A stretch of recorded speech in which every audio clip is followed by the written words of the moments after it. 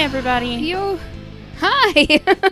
You are listening to Talk Crooked, the social justice and comedy podcast where two friends laugh, cry, and rage about an unspeakable subject. While enjoying adult beverages. My name is Kay. I'm Carrie.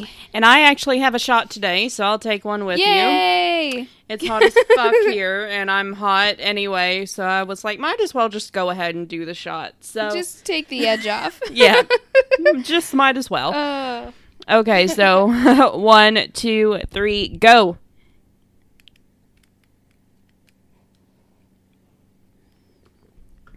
I had a big sip of coffee with you. That was kind of warm. Ew. It's fine. Well, we talked for too long, of course. I didn't know you had a shot until we'd already been talking for 25 minutes. So. No, it's okay. I've got a nice Cayman Jack to wash it down. Oh, I hate you so much. I wish I can't even have a fake one. I'm so upset. I know. I'm sorry. It's not too much longer. I know. So everyone's like, ooh, but there's mocktails, and it's like, but now I can't even have those. I can only have like orange juice. That's like the only remotely sugary thing I can drink. The other day I diluted some lemonade because I just needed something else to drink besides water and milk. Not together, by the way. I don't mix water and milk. That would be disgusting. Oh, yeah. Gross. There are people that put ice in their milk. Ice? And I'm just That's like, what I was just thinking. And I was like, I don't understand that. I don't either. I'm like, it's already, if it's not cold, you don't need to be drinking that. Well, so I understand wanting it to be really, really cold. What I don't understand is that water leaks into it, though. Like, if you have the fake ice cubes, you know what I'm saying? That are like plastic or whatever, go for it. Have at it. Yeah. That's not going to dilute shit. But, ooh. Yeah. I guess it's not really that much different than an iced coffee, but still. But it's different. But it's totally different. It is not at all the same. There's a lot at play in that drink. That's like comparing that to a milkshake. That it's different. Oh, goodness. We have very strong opinions on stuff that doesn't fucking matter. Yeah. It's very controversial. Yeah. A very controversial podcast. Oh, it is. Jesus Christ. Oh, man. Okay. So, you want to know something weird that's been bringing me joy? Yeah. This is so weird. We listen to murder podcasts for fun. So, I mean, are they really going to be shocked? Yeah, probably. So, I've been taking quiet showers. What do you mean? So usually I usually have like a podcast playing or a book, or I even have like a pop socket mount in my shower way up high out of the water, obviously, like on the opposite wall. Yeah. So I can like watch The Office or something like that while I take a shower. But lately I've been taking quiet showers. And it's been really lovely, actually. That's what I do pretty much all the time. Like, it's rare yeah, that that's why I put thought something everybody on. would be... That's why I was like, everyone's going to think this is weird. Because I'm a weirdo. No, you're not a weirdo. I like having stuff on sometimes, but other times I just need to be in the water. Yeah, see, that's what I'm starting to come back to... I'm coming back to that, because it's like, you get in and out a lot faster, too, when you're not distracted, and... I don't know. It's been really nice and, like, thought-clearing. Yeah. It does that. You're like, yeah, Carrie, that's what you're supposed to do in the shower. That's why I'm supposed to shower after I do energy work, because it like, cleanses you, and it also cleanses your aura. Oh. So... Well, I was just thinking of, like, it's almost like meditating, though, for me, because, like, I just can't sit still and meditate. Yeah. So it's kind of like mind clearing, and you breathe the steam, and Yeah. It's like way more refreshing. I've kind of forgotten because I've been so into just binging through stuff constantly that I just sometimes you need quiet. So Yeah. I've rediscovered the power of quiet. That's Isn't what I'll it call nice? it. I've rediscovered the power of quiet. I'll be super douchey about it. Well, that's part of why it's so hard for me to, like, watch things when I get home. Because when I was working at Family Video, we had to have movies playing all the time. Mhm. And it honestly just drove me nuts. Like, it became background noise, but also, like, sometimes when I'm working, it just needs to be quiet. Yeah. And I agree. It became a crutch for me. I kind of had the opposite reaction, where now I need to have constant background noise, or it makes me feel anxious. yeah. Like, sometimes I'll feel a little anxious, but sometimes I just need it because my mind goes literally a million miles a minute. So if it's quiet, I can make it stop. And I'm totally the opposite. I'm totally the opposite. And, like, if I'm listening I have to to something... have something distracting me so that I can focus. It's weird, but I am also ADHD, so we have different brains. Yeah. My brain, My brain is works just, very differently. My brain is just constantly making dialogue, which, not to toot my own horn, but, like, that's why I'm so good at dialogue, because it has always done that. Literally, That's like, cool. since I've been young, I have always had conversations going in my head, which sounds a little weird, but I'm an English major, so... but... Now I'm scared. What are the voices telling you, Kay?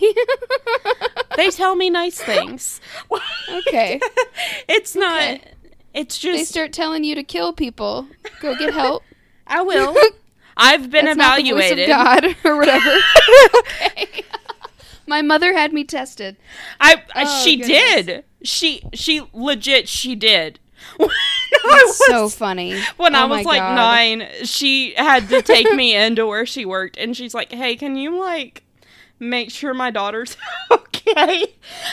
Because I don't know if she can tell the difference between fantasy and reality, and that was the only issue she had with me for a very long time. But I'm fine now. I had that issue too. Yeah, I had that issue too. We just have very active imaginations. Mhm. So. And I just leaned into it a little more than everybody else did. You just liked being in it. Yeah. That's funny. I don't mind it so much because it's chatter that's happened all the time, so and I get good ideas from it, so. Fair enough. Yeah. All right. Today on New Things We've Learned About the podcast host.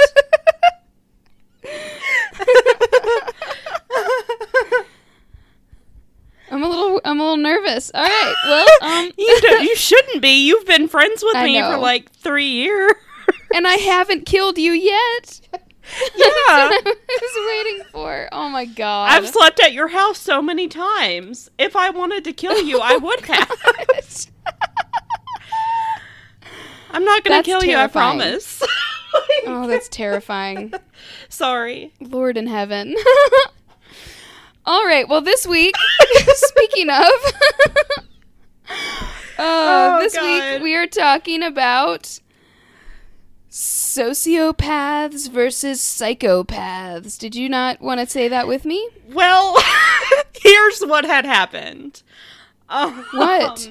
I didn't know if I wanted to say sociopathy versus psychopathy or sociopaths versus psychopaths, so I just... Oh, so you just sat there in silence and second-guessed yourself while I said it by myself without discussing it with me? That's cool. You just abandoned me in front of everyone. You have front abandoned of me everyone. in front of everyone, too. What? It was the one time. I'm kidding. Okay. Well, let's try that again. Okay, so we are talking about... This week, we are talking about Sociopaths versus psychopaths. A bum bum bum. This is a fun topic. Yeah, I'm extremely excited. You're going to be excited. Dude. I'm excited. All right. Mm-hmm. So, again, mostly psychology here. I didn't want to go into too much history. Definitely wanted to stick with modern stuff because this is a pretty wishy-washy distinction. And I have found that they actually don't really split them up that much anymore. So, yeah, I'm going to be real with you. I did some research, I did some background research just to make sure the case I was picking worked, Mm-hmm. And I found a really great source from verywellmind.com that kind of helped me tell the difference. But I also read a lot where it's all considered it's all considered the same thing. Antisocial personality disorder. There are just it's all antisocial personality disorder. So the distinction though that used to be made was that sociopaths were more in control and more organized, and psychopaths were a little more like blah. And sociopaths weren't necessarily murderers. I know that whenever we think about sociopaths and psychopaths, we usually think of these are people that murder. Yeah. Not necessarily. Sociopaths and psychopaths actually thrive in corporate America. Oh, yes. Which is terrifying. And if you want a really good example of a sociopath who does not murder, watch Jessica Jones. There's a great portrayal that what's her name from The Matrix? We have the same name, but I can't remember her last name. Hang on. Carrie-Anne Moss, I want to say, but I don't think that's right. Hang on. Yeah, I was thinking she spells it the same way as me. Yes, Carrie-Anne Moss. So, okay. Look at me.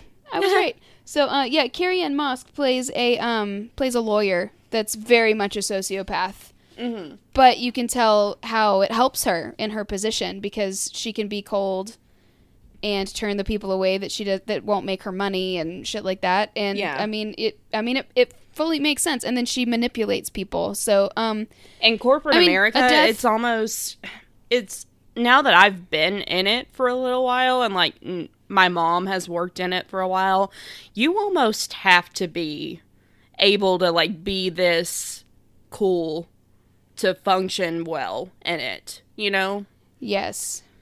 And there's also, you could also attribute some of it to workaholicism, which is the only form of addiction that we seem to glorify in this country, and it's very unhealthy. And then when you mix the two, you get quite a cocktail. I swear to God, it's in every Hallmark Christmas movie. Yeah. Workaholic. Yeah, and I work for one. So it's definitely, though at the same time, I feel like he's also not a sociopath because he is really sensitive at the same time. So it's I don't know. It's a confusing place. So anyway, so sociopaths. So let's talk about what a sociopath is. So most people are probably pretty familiar with it, but just to be safe, a sociopath is a term used to describe someone who has antisocial personality disorder. Mm-hmm. So that's what we call it now. People with ASPD can't understand others' feelings. Yeah. They'll often break rules or make impulsive decisions without feeling guilty for the harm they cause. So this is one of those things where I read symptoms sometimes and I'm like, I do that. And then it's but no, I feel guilty all the time. You know what I'm saying? So it's no, I'm good. I'm safe. Gladly, I can't remember what comedian I was listening to where she was like, do you think I have this? And then her doctor was like, no, honey, a sociopath wouldn't ask me if they were a sociopath. Narcissist wouldn't ask me. This is one thing I'm glad I can cross off my list because I know that I actually care about other people and care about their feelings, which is why I can't tell people to fuck off. Yeah, when we're I both need really to. Empathic. Yeah. And I can form genuine emotional attachments where this list says that they can't. So, I find comfort in that. I think another... Now, I haven't watched all of Dexter, but I do know that I believe he suffers from this. I can't speak to how accurate his portrayal is, but from the couple of episodes that I watched, it seemed like he did a good job. Mm-hmm. And that's where he portrays really... He's a great actor, by the way, but he does a really great job of portraying, like, learned behavior. Mm-hmm. So, like, sociopaths are really good at, like, analyzing their surroundings and the reactions of other people because they tend to be highly intelligent as well. Mm-hmm. And they can say, oh, so when I'm at a funeral, I should cry. Yeah. And, oh, that's funny, I should laugh. And, like, it's all kind of, like, learned behaviors, and you can see it kind of you can kind of see him, I don't know. It's so subtle and just really well done. You can see him process and then react. I think he would be considered more a psychopath because he does love but again, people in his own basically way. the same thing. Yeah. But does he? That's the question. Or is it just a learned behavior? You see? Yeah. You see? I need to watch that show. Well, if you Isn't there like 8 seasons or some shit though? Yeah, my mom's Ugh. watched it like 4 times, so I've seen a lot of it. And like My he brother does watched all of it. Yeah. He does have a wife and children Oh, I that know. he does love. And like Does he though? he does. That's You'll see does why. he though? You'll see I mean, you'll see why sure. I say that. Like he Or is it just is it in his world it might be love, but in like the world of someone else it might just be protectiveness or something like I don't know. I haven't watched it again. he but, almost turns into a bit of a he is a vigilante. He turns vigilante. into That's how he channels even- his impulses. Yeah, he turns even more into a vigilante. Like I'm not going to spoil it for Spoiler you. alert. Yeah. Like Hang on. Jesus. It's also been out forever. But, Hey, I have to save hey, you know what?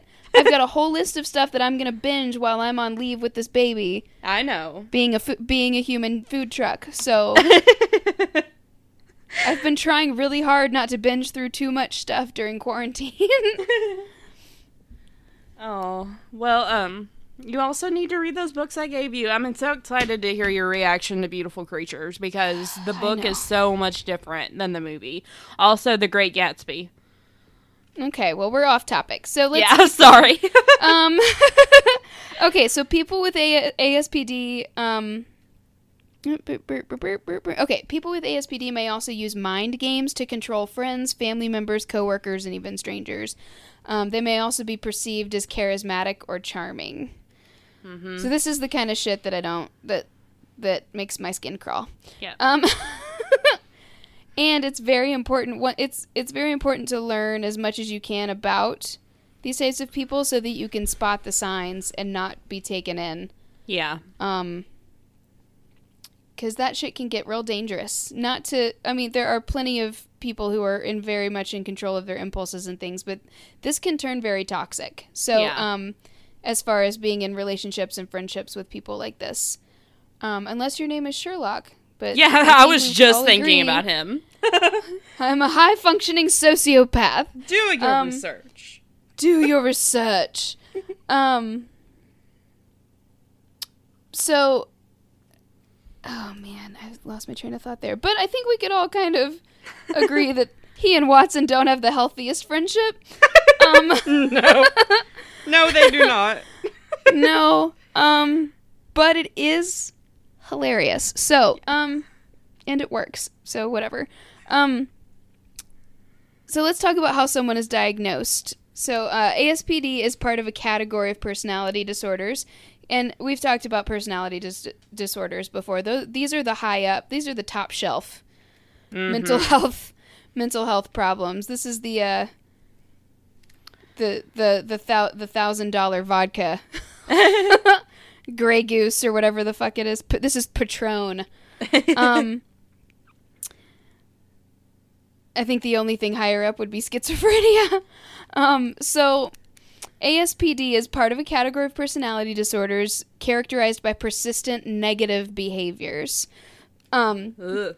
So the new edition of the DSM, which we've also mentioned before, it's the Diagnostic and Statistical Manual of Mental Disorders, which is what psychiatrists and psychologists use to diagnose people.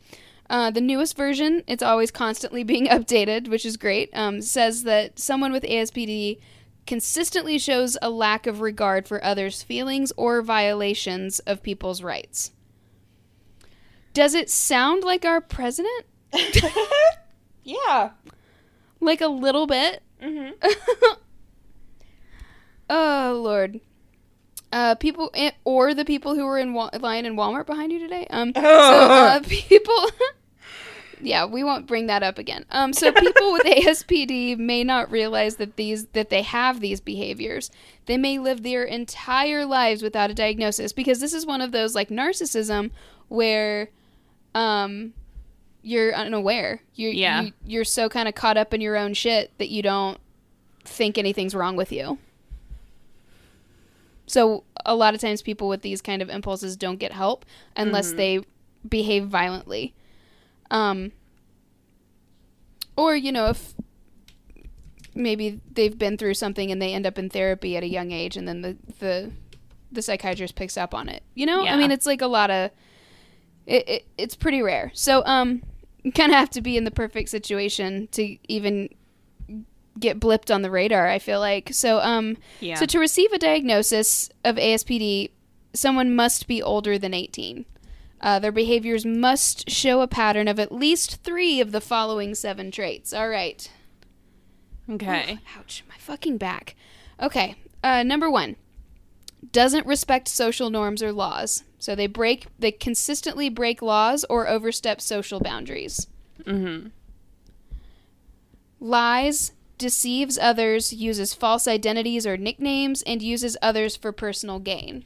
So this would be like the dude who, like, has a secret second family. Yep. Kind of thing. Or is a con man, or, like you open the sock drawer and there's like 7 different passports. Yeah. Those are just the fun ones I can think of. Ouch. Doesn't make any long-term plan. I feel like Joe Exotic falls under that one. Because of all the shit he was doing with his parents' money. Yeah. Mm-hmm. Doesn't make any long-term plans. They also often behave without thinking of consequences. So we're not thinking ahead. Yeah. Much. Shows aggressive or aggravated behavior. So they consistently get into fights or physically harm others.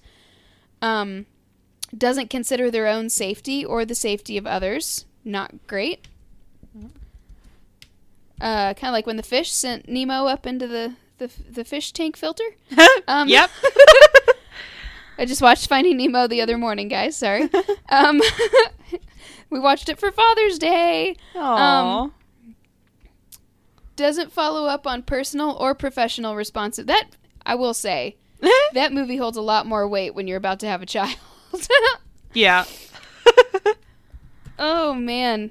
Doesn't follow up on personal or professional responsibilities. So this can include repeatedly being late to work or not paying bills on time. I do that, but for other reasons. It's because I have ADHD and I forget.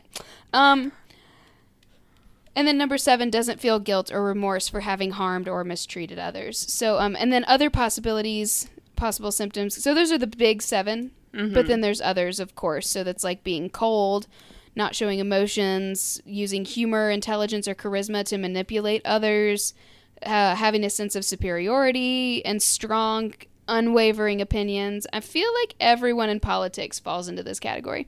Yeah. Not learning, except for Andy, because he's an amazing person. Yeah. Not learning from their mistakes. Not being able to keep positive friendships and relationships. I mean, the Orange Julius that we have in power right now, 1,000% is ticking all these boxes. Attempting to control others by intimidating or threatening them. Takes Weird. that one too. Tear gas much?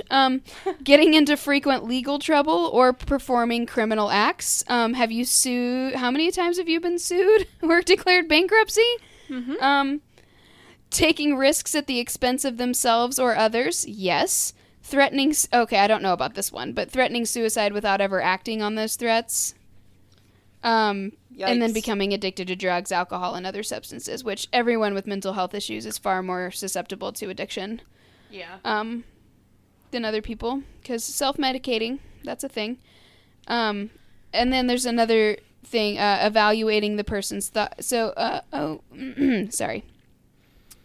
Other ways to diagnose ASPD could include evaluating the person's feelings, thoughts, behavioral patterns, and personal relationships. So this is like where someone observes you and how you interact with the world.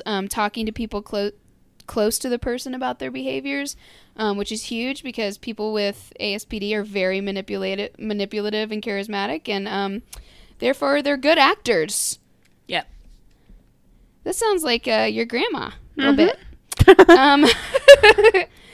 Evaluating a person's medical history for other conditions. So you got to make sure that it's not from something else. So, but signs of someone as young as 15 years old, of course, would be like stealing, needlessly destroying things, breaking the rules without regard for the consequences, lying, and being aggressive towards others or animals. That's the big ticker there. That's why it's a felony. Yeah, I will say high five to the president for that one. That's like the one good thing. Yeah. One of the good things that he's done. High fives for making animal cruelty a felony, because that's huge. That's going to flag a lot more of this behavior. Oh, yeah. So let's talk about the difference between sociopath and psychopath. So there's no clinical difference between those two. Both of them refer to people with ASPD, and they're often used interchangeably because it kind of sometimes, I don't know, I feel like sometimes, especially, when we talk about like Ted Bundy and people like that, they display patterns of both. So yeah.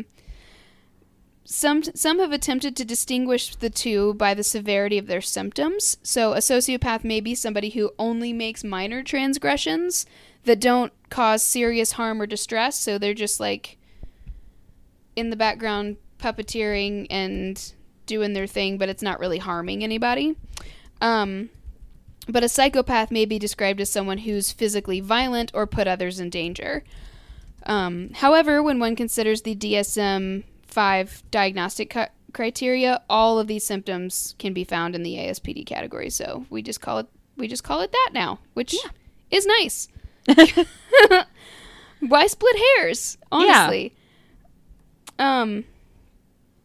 So this is important.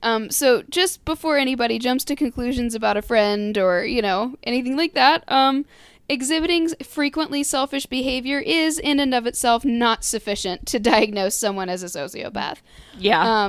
An ASPD diagnosis is only given when symptoms happen for an extended period and don't change because of punishment or lifestyle changes. Mm-hmm. So someone who's selfish may show these behaviors for a short while, but then feel bad about them or change their behavior over time because of punishment and just personal growth. Yeah. So, people can be a little selfish sometimes. Yeah. Sometimes people are dicks. It's learned.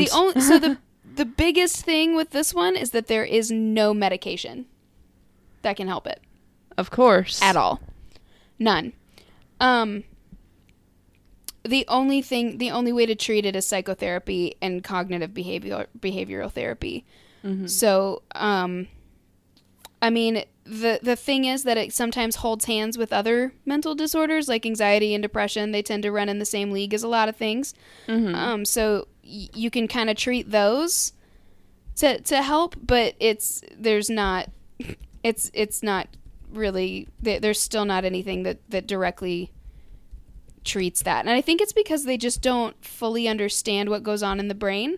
Yeah. When it comes to this yet, they're not entirely sure what the chemical imbalance is, or if it's just pure. I mean, if it's just the way your gray matter is, that's not really something that you can medicate. So, that can be where let's take Voldemort, for example.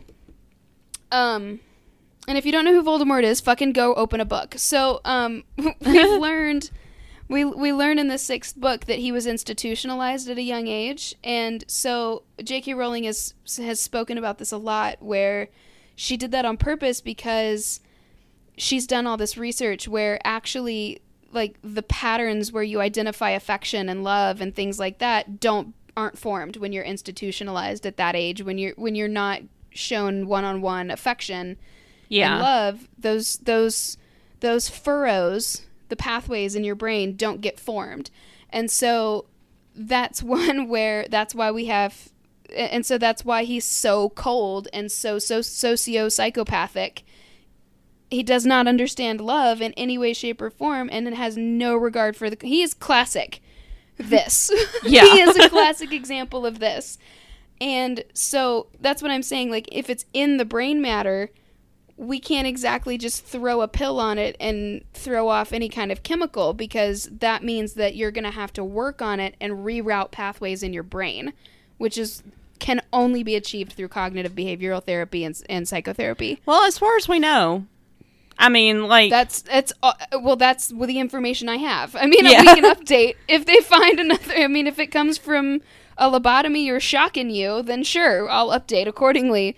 But as far as we know, the only ways to reroute pathways is through behavior. Yeah. And which is hard. I mean, as someone who's been through trauma, I'm sure you know, you have to reroute and reassociate a lot of things. So, and it's hard. It really is. And the biggest issue is that you have to want to, and most of the time these people don't want to. Yeah.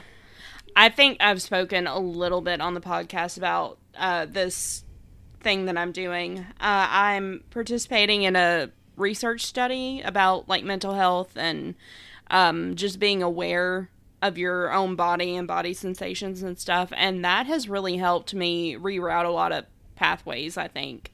Because that's amazing. Because it's making me think, okay, what is the actual emotion that you are feeling? What are the words? Because there could be a bunch of them. Really think about it.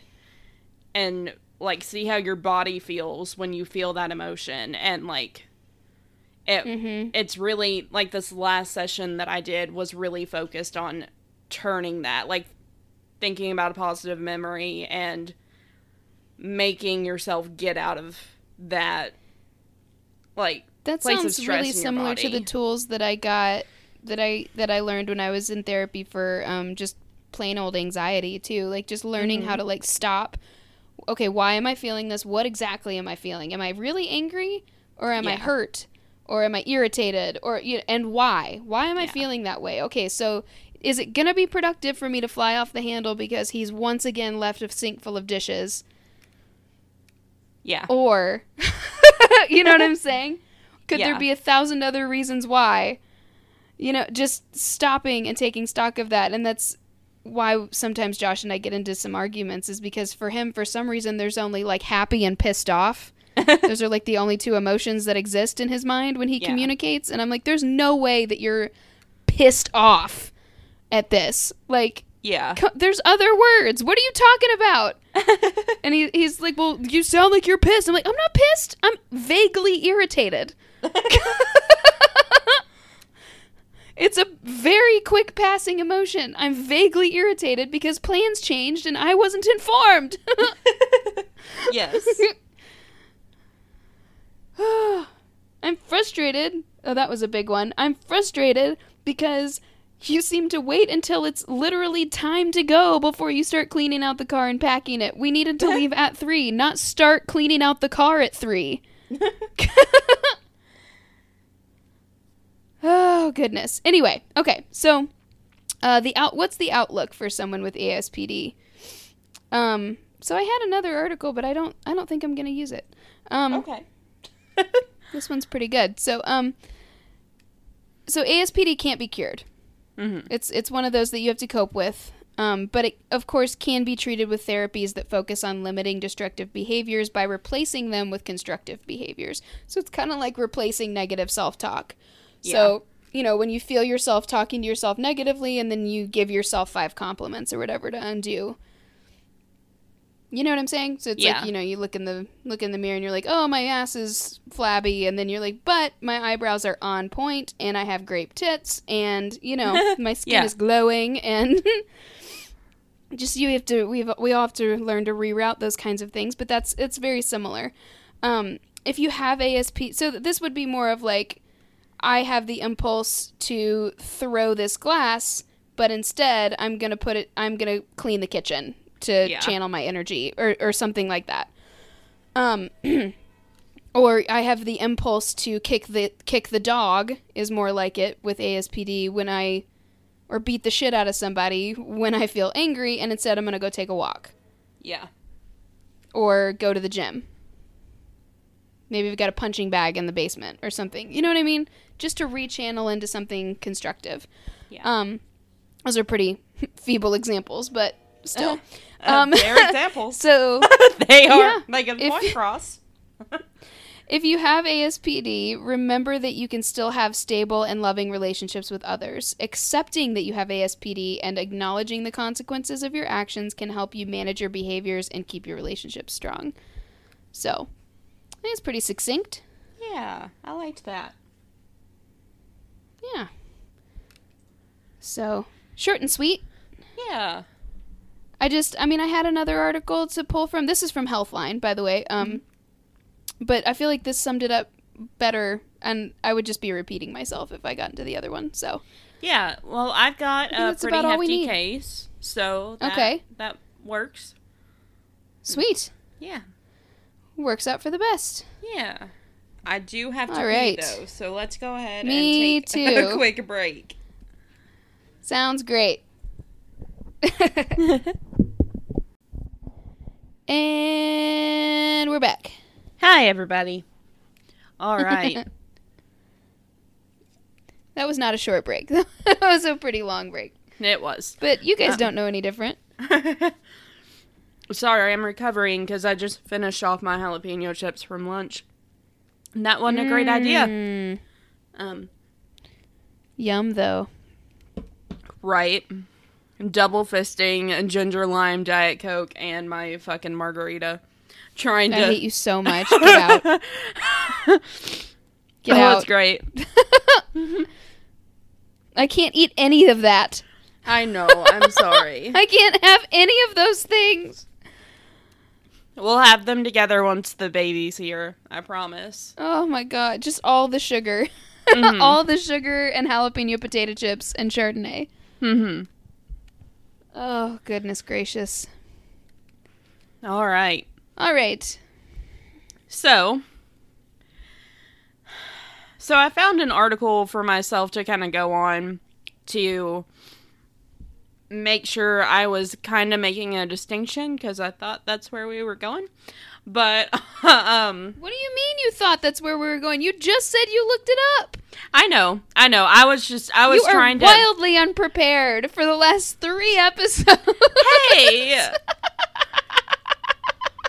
Every time you're like, I thought we were going in this direction. Listen. Sorry, it just makes me laugh. Listen. It's been a weird time. I All even right. posted all my notes ahead of time. I know. I was doing research and I was finding kind of conflicting things because I was still finding things that were like making distinctions. Older. Yeah. So It's fairly recent that they've decided to. I would even venture as to say in the last 2 years that they've decided to just put them as the same thing instead of splitting hairs. Mm-hmm. But I decided to cover someone who is widely considered to be a psychopath. And I'm gonna close that list because it means nothing now.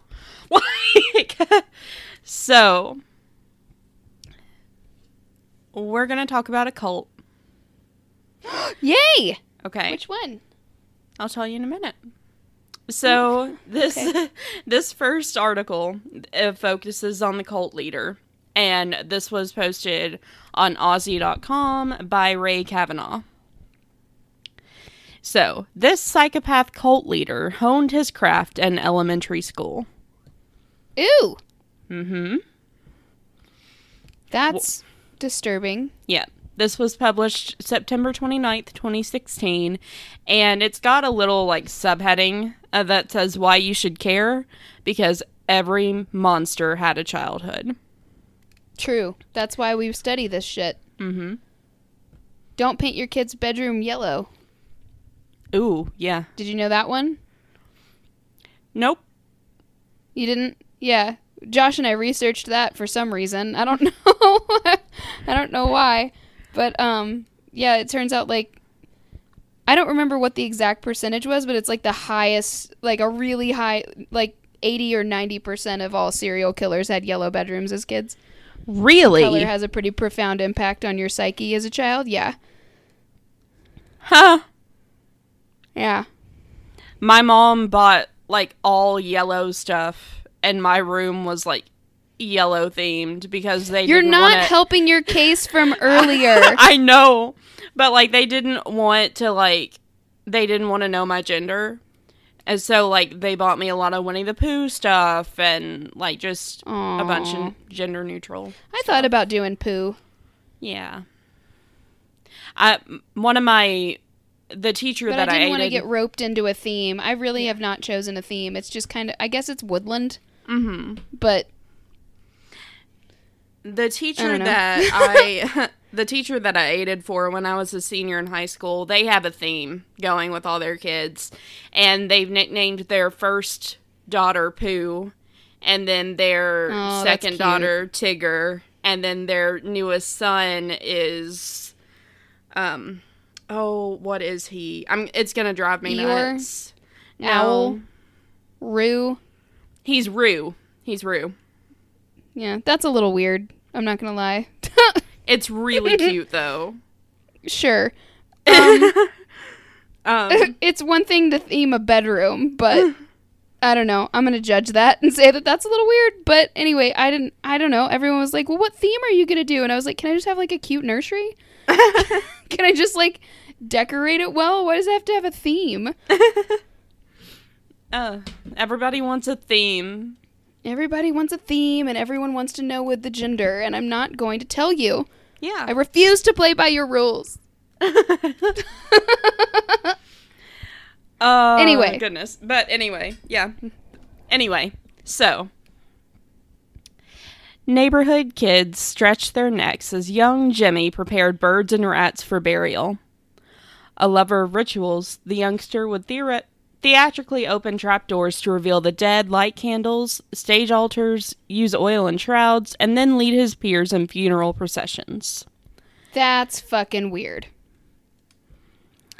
Catastrophic flaws he had aplenty, but budding cult leader Jim Jones sure had the gift of gab. God damn it, Kay. You know which one I'm doing now? Yes, this is such an upsetting person. Mm-hmm. This is such a long and hefty thing. It is. Thread that you've decided to pull. Hey, I mean, I had to come with something. Like, you hated my last two. That's not true. I'm joking. I know you. That's not true at all. Y'all, yesterday I told her that I was pulling from the Bible and she went, and I was like, what the fuck? That's not why. That's not why. I know. I just have to give you shit. It's because she's a bitch. I know. They listened. They know. I don't like that story. I know. I know. That's why I tried to give you a better one. You've been begging for this one. So here we go. I haven't. Oh, but you have. Okay. Go back a few episodes. Okay. It's just the first cult that comes to my mind. Well, we're doing it. I learned about a real crazy one today on my walk. I heard about a really cool one from Lazy Masquerade that I'm going to look into. Because it still hasn't really been exposed yet, I should say. So, yeah. Anyway, so Even as a child in small-town Indiana, he maintained an audience of schoolmates, sometimes as many as a dozen, with passionate services delivered inside a small barn behind his home. Dressed in a white sheet that doubled as a robe, he'd read from the Bible, give sermons, or conduct funeral ceremonies for deceased neighborhood animals. But when his parents purchased him a toy medical kit, he began experimenting on living animals, like we talked about. No! Conducting blood transfusions between different species. Oh my god. And once What? And once amputating a chicken's leg so he could attach it to a duck. Nope. Oh, I hate that. I hate all of that. Mm-hmm. That, I'm gonna vomit. I really hate that. I Yep. really hate Frankenstein complexes. Yep. It's the worst, actually. It's part of why I stopped watching Gotham. Oh, yeah. And I need to go back and give it another chance. But that fucking doll maker dude, I can't do it. I can't handle it, and I'm upset. I haven't watched Gotham. I need to watch that. It's delightful, but ugh. That part really upset me. Yep. I don't like that guy, and that villain can just cease to exist. Ever since the Jonestown Massacre of November 18th, 1978, Jones has been described countless times as both a psychopath and a narcissist. But as a kid, young Jimmy was just an engaging little character who kept his youthful congregants coming to his barn. He would provide a bowl of lemonade or a sweet punch-like drink, as told by Tim Reitman's book Raven, The Untold Story of the Reverend Jim Jones and His People. Back then... Was it Kool-Aid? It was! Perchance? Back then, Jones's Punch was safe to drink. It was the early 1940s. That's funny. Mm-hmm. It's funny because it's true. And later, it's not going to be safe to drink. Yeah.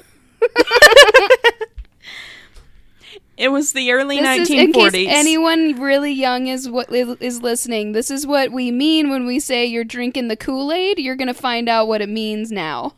Yeah. It's very upsetting. My mom said that on Facebook one time, and someone jumped all over her and was like, well, that's racist and all this other shit. It's not racist. And my mom was like, no.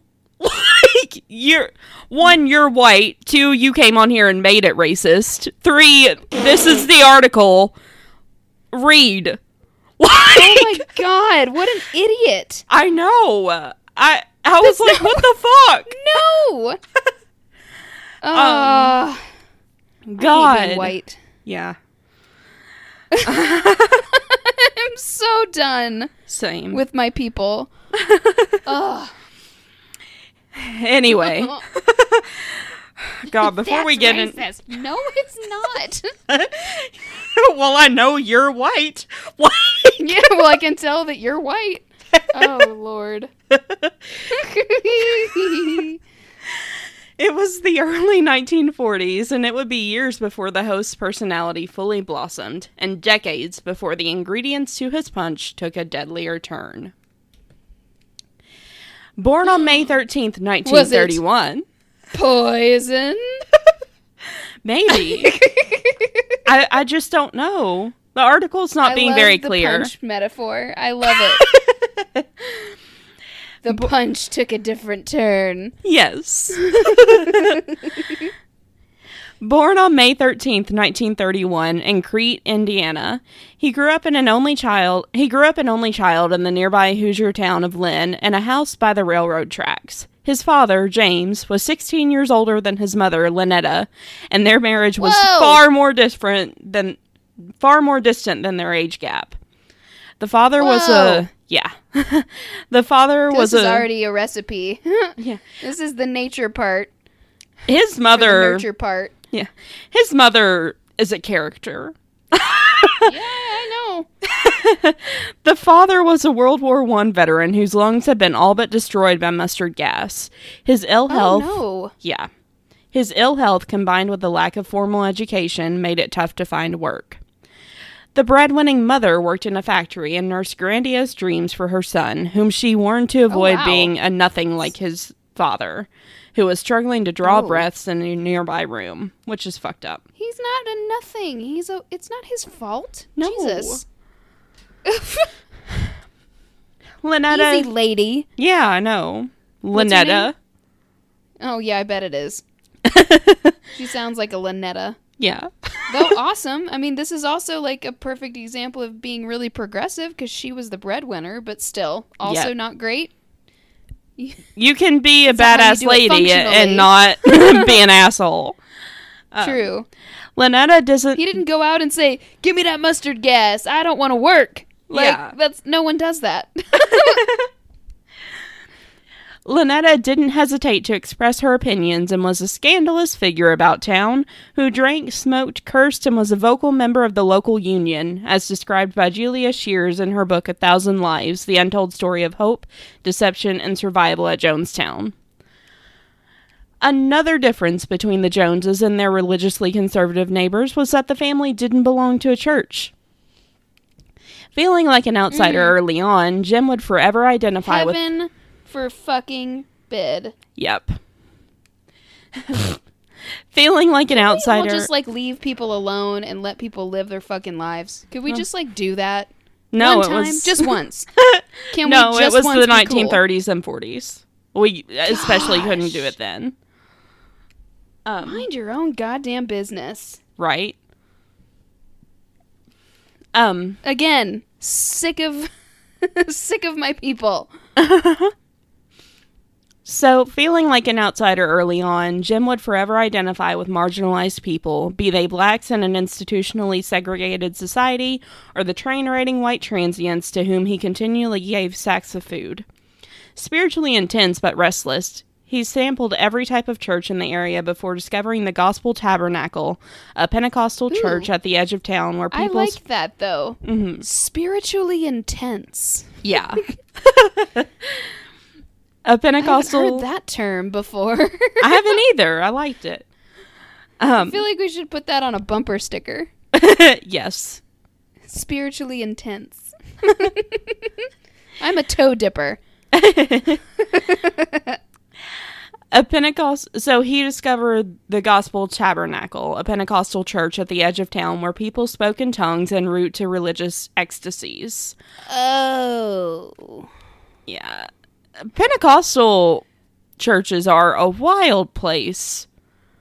Some of them are, yeah. But not great for someone who has the tendencies that this kid clearly has. Mm-hmm. A woman of influence at... So, like, this is just the perfect way for him to go around and, like, just absorb how to, like, manipulate people and what scares people and what, you know what I mean? Yep. Oh, well, just wait. How far you can push people, all that kind of stuff. Mm-hmm. We're not shitting on churches, by the way, but in the mind of someone who's clearly very detached. Mm-hmm. Whew. And, you know, clearly very dark and twisty. Yeah. So, a woman of influence at the church noticed Jones's oratorical talent and began cultivating him as a child evangelist. When Lynetta, Oh, no. who had little use for a sky god, heard about her son becoming a rising star at the histrionic Gospel Tabernacle, she put an end to his attendance there. Oh, mom's not happy. Nope. I don't blame her. I don't To be blame her honest either. with you, this lady is just like, let's make you. Ugh. As a teen, Jimmy's barn preaching drew fewer and fewer faithful. Seen less as a leader and more as an oddball, his flock of congregants gradually deserted him. Such loss was a personal injury that, when threatening to repeat itself years later in the form of his People's Temple members leaving, would make him act out with extreme hostility. Huh. Jones With murder?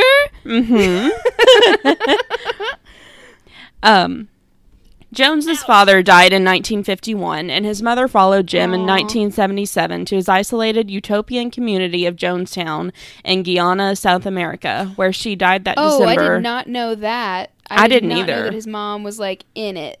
I didn't either. But she That's a little died. weird. She died that December of natural causes. Reverend Jones, as Sure. he was... I don't think it was there's anything natural about the way she died, considering the way those poor people were living. Yeah. Woo! Reverend Jones, as he was then known, had become the founder and head of the People's Temple, a group of more than 900 congregants who believed in racial integration and a communist community. Unlike the young neighbors... Which is great! Mhm. That's the thing about cults, is they reel you in with something that's really great. Yeah. And sounds lovely. It does, but there are ways to do it that aren't this. Well, it starts as something innocent enough like that sounds lovely, and then eventually the leader gets crazier and crazier and crazier. Mm-hmm. And people fall off the wagon and leave here and there, but you're left with a set of constituents that stick around no matter what. Yeah. Woo. So unlike the young neighbors who had grown tired of Jimmy's funerals, 918 faithful stuck with Jones as he instructed them to commit revolutionary suicide by drinking poison punch on that fateful fall day. Why would we call it punch? It was Kool-Aid. It wasn't exactly Kool-Aid. It was off-brand Kool-Aid. But Okay, sure. punch But it was metaphor. So what the fuck happened at that actual center? And that's what I wanted to get into a little bit of his background. But I also wanted to know what the fuck was going on. So, Strap in. yeah. So I don't listen to there've been a couple of different podcast episodes that I've listened to on this, and I can't seem to go back and revisit them because it's just so fucking intense. Oh, yeah. So this is from The Guardian, by J. Oliver Conroy. It was posted, November 17th, 2018, so fairly recent. Sorry, got the hiccups. This is history, though, so Yeah. So, an we don't need it apocalyptic... to be this year. Nah, but there are some references in here that are to that year because it was exactly like 40 years later. Oh, I gotcha. It's an anniversary piece. Yeah. So, an apocalyptic Understand. cult, 900 dead, remembering the Jonestown Massacre 40 years on. 4 decades... people. Yeah.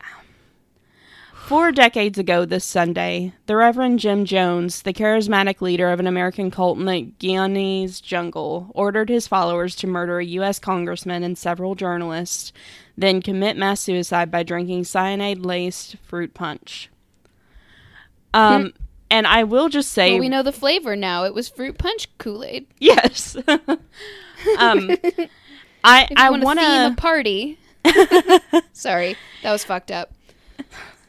I want to just jump in here from another article from The Guardian, from these two ladies who wrote books on the Jim Jones cult and another cult that looks really interesting. Writer Laura Elizabeth Woolett, I think her name is, tells the author of The Family why she was drawn to the story of Carolyn Layton. Carolyn Layton was one of Jim Jones's many lovers, and this author was able to find her notebook. You know you're in a cult when your leader has many lovers. Yeah. That's a big red flag. Call your dad. Oh my god.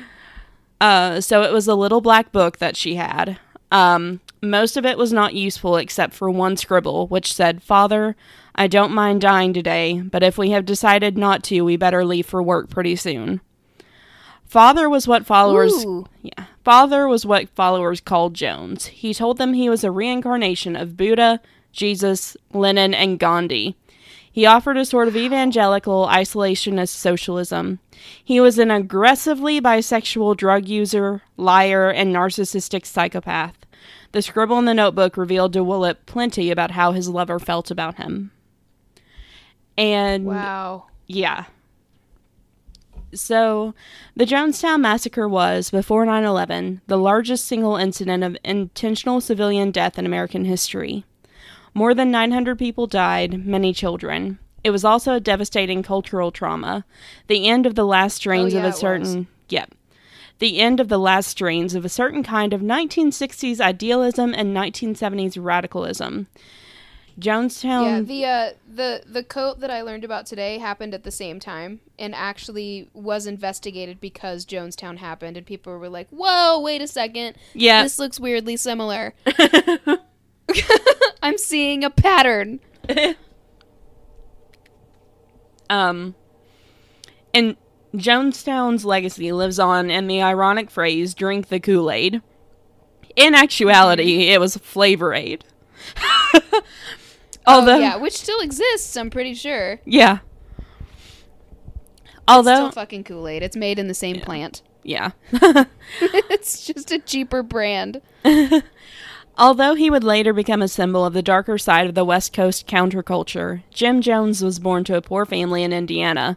Described as an intelligent and strange child, Jones was instinctively attracted to religion, especially charismatic Christian traditions like Pentecostalism. The most intense of the Protestant brands. Yes. He cut his teeth as a street preacher and was, unusually for the time and place, a passionate advocate for racial equality. Jones's idiosyncratic blend of evangelical Christianity, New Age spirituality, and radical social justice attracted an enthusiastic following. He called his... I mean, it would. That would have gotten me. Yeah, it would have gotten me too. He called his church the People's Temple. Although Jones's followers would later be stereotyped as sinister, brainwashed idiots, the journalist Tim Reederman argues in his seminal book on the subject that many were decent, hard-working, socially conscious people, some highly educated, who wanted to help their fellow man and serve God, not embrace the self-proclaimed deity on earth. Yeah, we've already done... You guys, if you've questions on any of that, we did a great episode on cults. Mm-hmm. Literally anyone can get sucked into this. Yeah. It's not just people who are stupid. It sounds stupid. Like, when you read about all the stuff that it escalates to, just know that it's always a slow boil. Mm-hmm.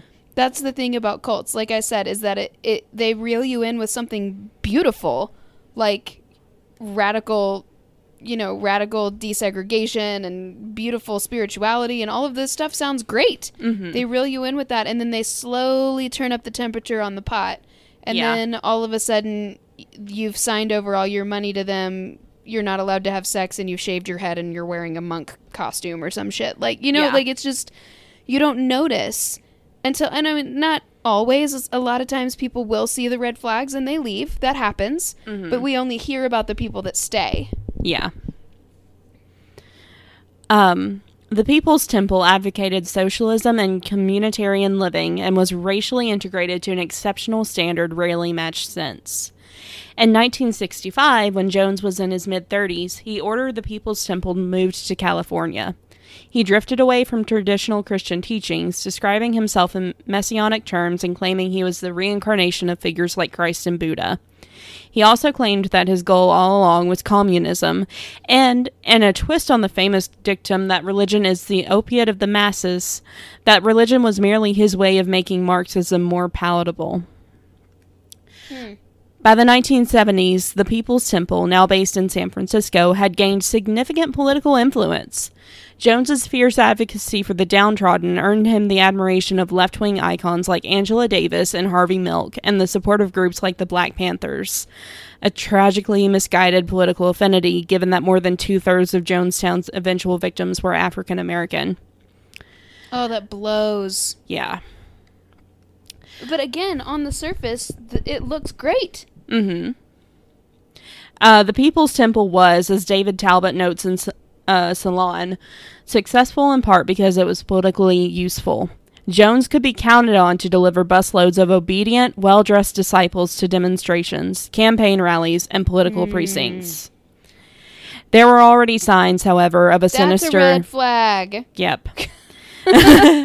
There were already signs, however, of a sinister undercurrent to the People's Temple. Followers were expected to devote themselves completely to the church's utopian project. They turned over their personal wealth, worked long hours of unpaid labor for the church, and often broke contact with their families. They were expected... So, when you say turned over their personal wealth, that is not to be confused with tithing. Yeah. That's different. This is like, give me all your money. Tithing is like... Give 10%. Give me whatever you can. It's supposed to be 10%, but it's mostly like whatever you're able to give. Yeah. This is give me all your money so that I control you. And you have to depend on me. And it's very different. Yeah. This is the most fucked up part, and I had never heard this. They were expected to raise their children within the commune. As a show of commitment, People's Temple members were asked to sign false testimonials that they had molested their children, which the church kept for potential blackmail. Oh, shit! Yeah. Not the worst thing I've heard of a cult doing, but still, that's fucked up. Yeah. So that they could take your kids away from you if you decided to leave. Yep. Not great! Again, red flag for a church. Yes. That's when I'm sure a lot of people were like, okay, bye. Yep. All right. In his 1980 study of Jonestown, the writer Shiva Naipaul, younger brother of V.S. Naipaul, argued that the People's Temple was at heart... Yeah. Totally heard of those people. Yep. Argued that the People's Temple was at heart a fundamentalist religious project, obsessed with sin and images of apocalyptic destruction, authoritarian in its innermost impulses, instinctively thinking in terms of the saved and the damned. The result... Oof. Naipaul wrote, was neither racial justice nor socialism, but a messianic parody of both. Jones, who had long believed the U.S. was in danger of imminent nuclear holocaust, had been searching for a place where his church would be safe during an apocalyptic event. A magazine article... And we've arrived. Yep. A magazine article alleging abuse in the People's Temple spurred Jones's desire to relocate. He chose Guyana, a former British colony in South America whose socialist regime was politically sympathetic. In 1977, the People's Temple moved its headquarters to a remote area of Guyanese wilderness. Here, Jones declared... Isolation! Yep. Here, that's the red flag! Move away! Cut all ties! Give me all your money! Yep. Everyone marry me! No! Here, Jones declared... No! I'm done. I'm sorry. It's okay. I took a drink. Here, Jones declared, they could build a utopian society without government or media meddling. No, you can't. Battling an oppressive tropical climate and limited resources, they began to convert the dense jungle into a working agricultural commune, soon known as Jonestown. The church delivered Jones's rambling monologues to Jonestown's inhabitants by megaphone as they worked. In the evenings, they attended mandatory propaganda classes. Jones's writ was enforced by armed guards called the Red Brigade. Jonestown had a... Your church has armed guards. That's not fine. No. And if you start listening to propaganda on mega speakers constantly while you're working, another like in big the Hunger red Games. flag. Yeah. Another really big red flag. So Jonestown had little reason to expect interference from Guyana, a cooperative republic whose government happily ignored signs of the cult's authoritarian and paranoid bent. Back in the U.S., however, parents of Jonestown inhabitants, concerned by the strange letters or lack of letters they received from their children, had been lobbying the government to investigate. After a family in the U.S. won a custody order for a child in Jonestown, paranoia escalated. The commune became an armed camp. This is really fucked up. Yeah. The commune became... People were asking for help for a really, really long time. Mm-hmm. And the FBI always seems to wait so long. Yeah. The commune became an armed camp, ringed by volunteers with guns and machetes, threatening to fight outsiders to the death. And then you've gotten to this point where now you can't leave. Mm-hmm. Because you'll die. Yeah. So there were, it's my understanding that there were a lot of people that wanted to leave, but they couldn't. Mm-hmm. Because they would be shot or, threatened with a machete. Yep. And I don't think there was much way to communicate with the mainland. No, not really.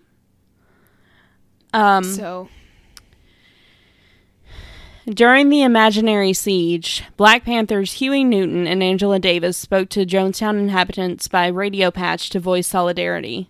Davis told Jonestown inhabitants that they were at the vanguard of revolution and right to resist what she called a profound conspiracy against them.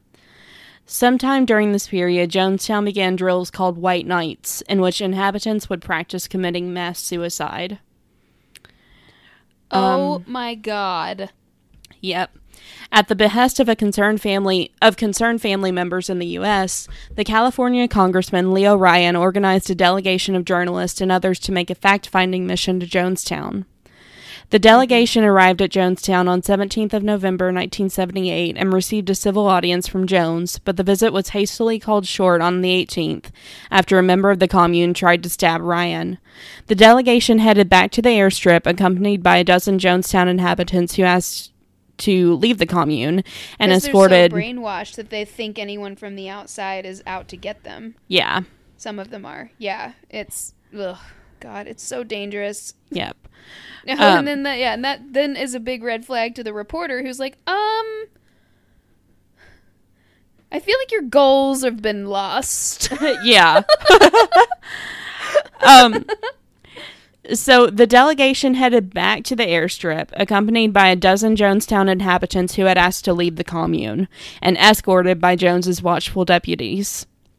The delegates never made it off the ground. As they boarded the planes, their escorts drew guns and opened fire. They shot Ryan dead, combing his body with bullets to make certain, and killed 4 others, including 2 photographers who captured footage of the attack before dying. Wounded survivors ran or dragged themselves bleeding into the forest. Oh my God, that's so terrible. Yeah. One of Ryan's aides, Jackie Spear, I guess her name is, survived 5 gunshots and is now a congresswoman representing California's 14th district. Fuck yeah. Right? Back at Jonestown, Jones announced that it was time to undertake the final White Night. To quell disagreement, he told inhabitants that Congressman Ryan had already been murdered, sealing the commune's fate and making revolutionary suicide the only possible outcome. The people of Jonestown, some acceptant and serene, others probably coerced, queued to receive cups of cyanide punch and syringes. The children... Yeah, a lot of them did not know that it wasn't a drill. Yeah. The children, more than 300... They've just been practicing and practicing and practicing so much that... Yeah. Yeah. This was not... They didn't... I would bet a lot of money that a lot of them did not realize that it was real and not a drill. Yeah. The children, more than 300, were poisoned first and can be heard crying and wailing on the commune's own audio tapes, later recovered by the FBI. When Guyanese troops reached Jonestown the next morning, they discovered an eerie, silent vista, frozen in time and littered with bodies. A tiny number of survivors, mainly people who had hidden during the poisoning, emerged. One elderly woman, who slept through the entire ordeal, awoke to discover everyone dead. I'm sorry. It's not funny. This poor woman just woke up and was like, the fuck? Like, actually, what did I miss, though? Oh, no! That's terrible! Yeah! What a terrible way to wake up, but also very lucky. Yeah. Oh, my goodness. Best time to be a sound sleeper. Oh, yes. my God. That's hysterical. I never knew about that. I didn't either. The luckiest woman on earth. Yes. Saved by a nap. Oh, Lord. See, it pays to be sleepy. Yes. That's because they were all incredibly sleep deprived too, though. That's one of the ways that they keep a hold of you in cults. Is he was making them work around the clock on building this commune and clearing the jungle and farming and all kinds of stuff, and then he was like feeding them just like sugar and junk food and shit. So when you're sleep deprived and filled with and malnourished, you can't think straight. Yeah. Is the thing. So that's how they keep you. Yeah, that's part of how they keep you. It's just it's so despicable. Fucked up. And in the meantime, he's fucking everyone and taking everyone's money and yep. Jones was found dead of an apparently self-inflicted gunshot. Well, he didn't even drink the fucking Kool-Aid? He did not. Wow, what a bitch. Yeah. One of the journalists attacked on the airstrip, Tim Reartman of the San Francisco Examiner, survived 2 bullet wounds and went on to write Raven, the untold story of the Reverend Jim Jones and his people. Ooh. Still considered the definitive history of the Jones cult. Reartman has argued that it is impossible to separate Jonestown from its political and social context. The People's Temple was, as many communes, cult churches and social movements are, an alternative to the established social order, a nation unto itself, he wrote in Raven. Absolutely. If it had been any other time besides that time, I don't think it would have caught nearly the traction. I don't think it would have either. But because he found something that united a lot of people and mixed it with enough truth, he was able to get a lot of traction. Mm-hmm. Because the majority of people wanted racial equality. Yeah. You know what I'm saying? So it's all in this whole utopian of like, let's all just live together and be in peace in the midst of all these civil rights rallies and all this violence and assassinations and just crazy hatred everywhere. That's so attractive. Something that's just like, let's all be together and live in utopia and be peaceful and be tolerant is super seductive. Yeah. And he used that. And I've just got 2 more quotes and then I'm done. He said, "The temple I knew was not populated by masochists and half-wits. So it followed that the members who gave years of labor, life savings, homes, children, and in some cases their own lives have been getting something in return." He recoiled, Reartman added, when outsiders took the attitude that they or their children would never be crazy or vulnerable enough to join such an organization. Such complacency is self-delusion. Mm-hmm. And ooh, I love that. I do too. Well done. Yeah, so that is the story of the psychopath. Well summed up. I was really convinced that you were going to have to talk for an hour and a half because this is so chock full. And we didn't even get into some of the violent stuff that was happening, but you did a great job. Very nice. Thank you. Thank you. I wanted it to be kind of short and sweet. And I just thought that was really well put together. So. Mm-hmm.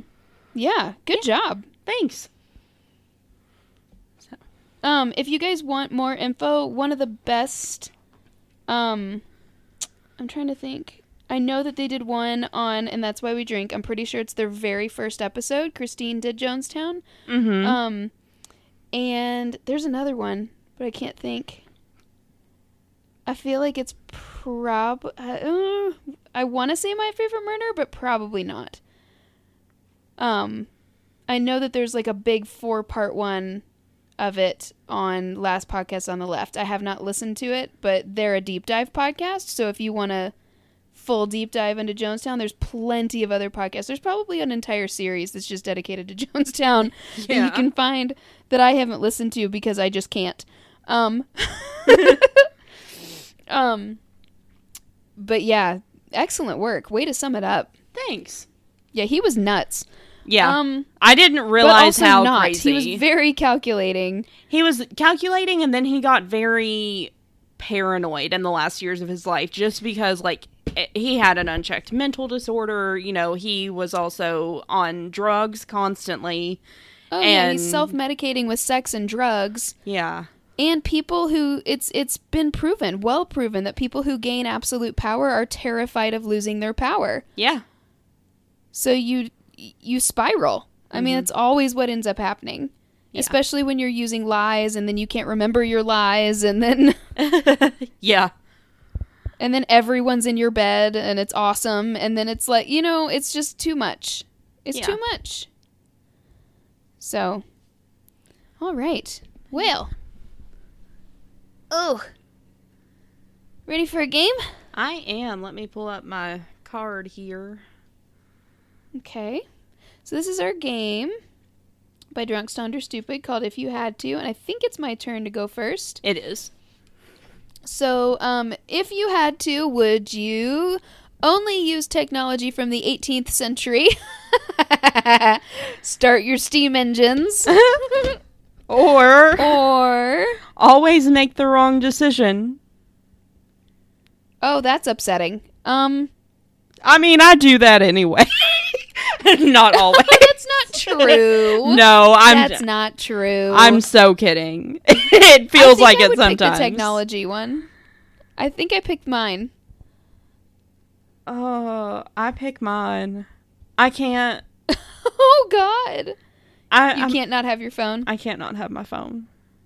I would be fine with books, honestly, I think. Because I mean, there's still, I'm pretty sure they had electricity. No, wait, 18th century. That would be the 1700s, right? Yeek. Yes. Yeah. I can't not have my phone. Well, I won't have any teeth. I can deal with being a dumb bitch. Just like... You're gonna be basic. Yeah. That's funny. I think I could do it. I'm confident. It's hypothetical. I think I could do it. So, I've watched a lot of Outlander. All right. Mm-hmm. Thank you guys so much for listening. Please send your stories to talkcrooked@gmail.com. We hope you're being very, very safe. Please remember that wearing a mask is not just for you, it's for others. It's a sign of respect. Like, just do it. And please, for the love of God, let's support the Black Lives Matter movement in the best way we possibly can. I hope everyone voted. And we hopefully got that turtle head out of the Senate. He won the GOP primary. Time will tell. He won what? He won the GOP primary.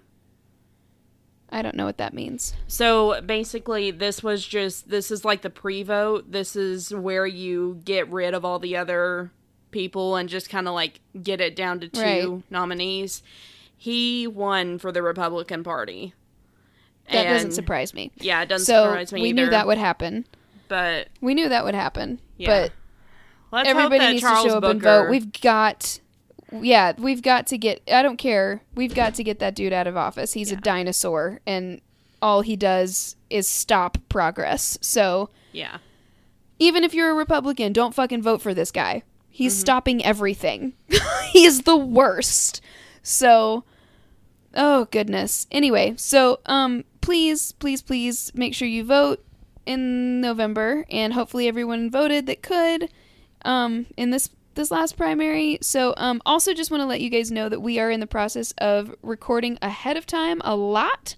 So if we aren't as up to date on any current events or things like that, just bear with us and know that we have recorded a bunch ahead of time, because I am now in my 3rd trimester and we have to get some in the bank for when I give birth. So just know, don't be mad.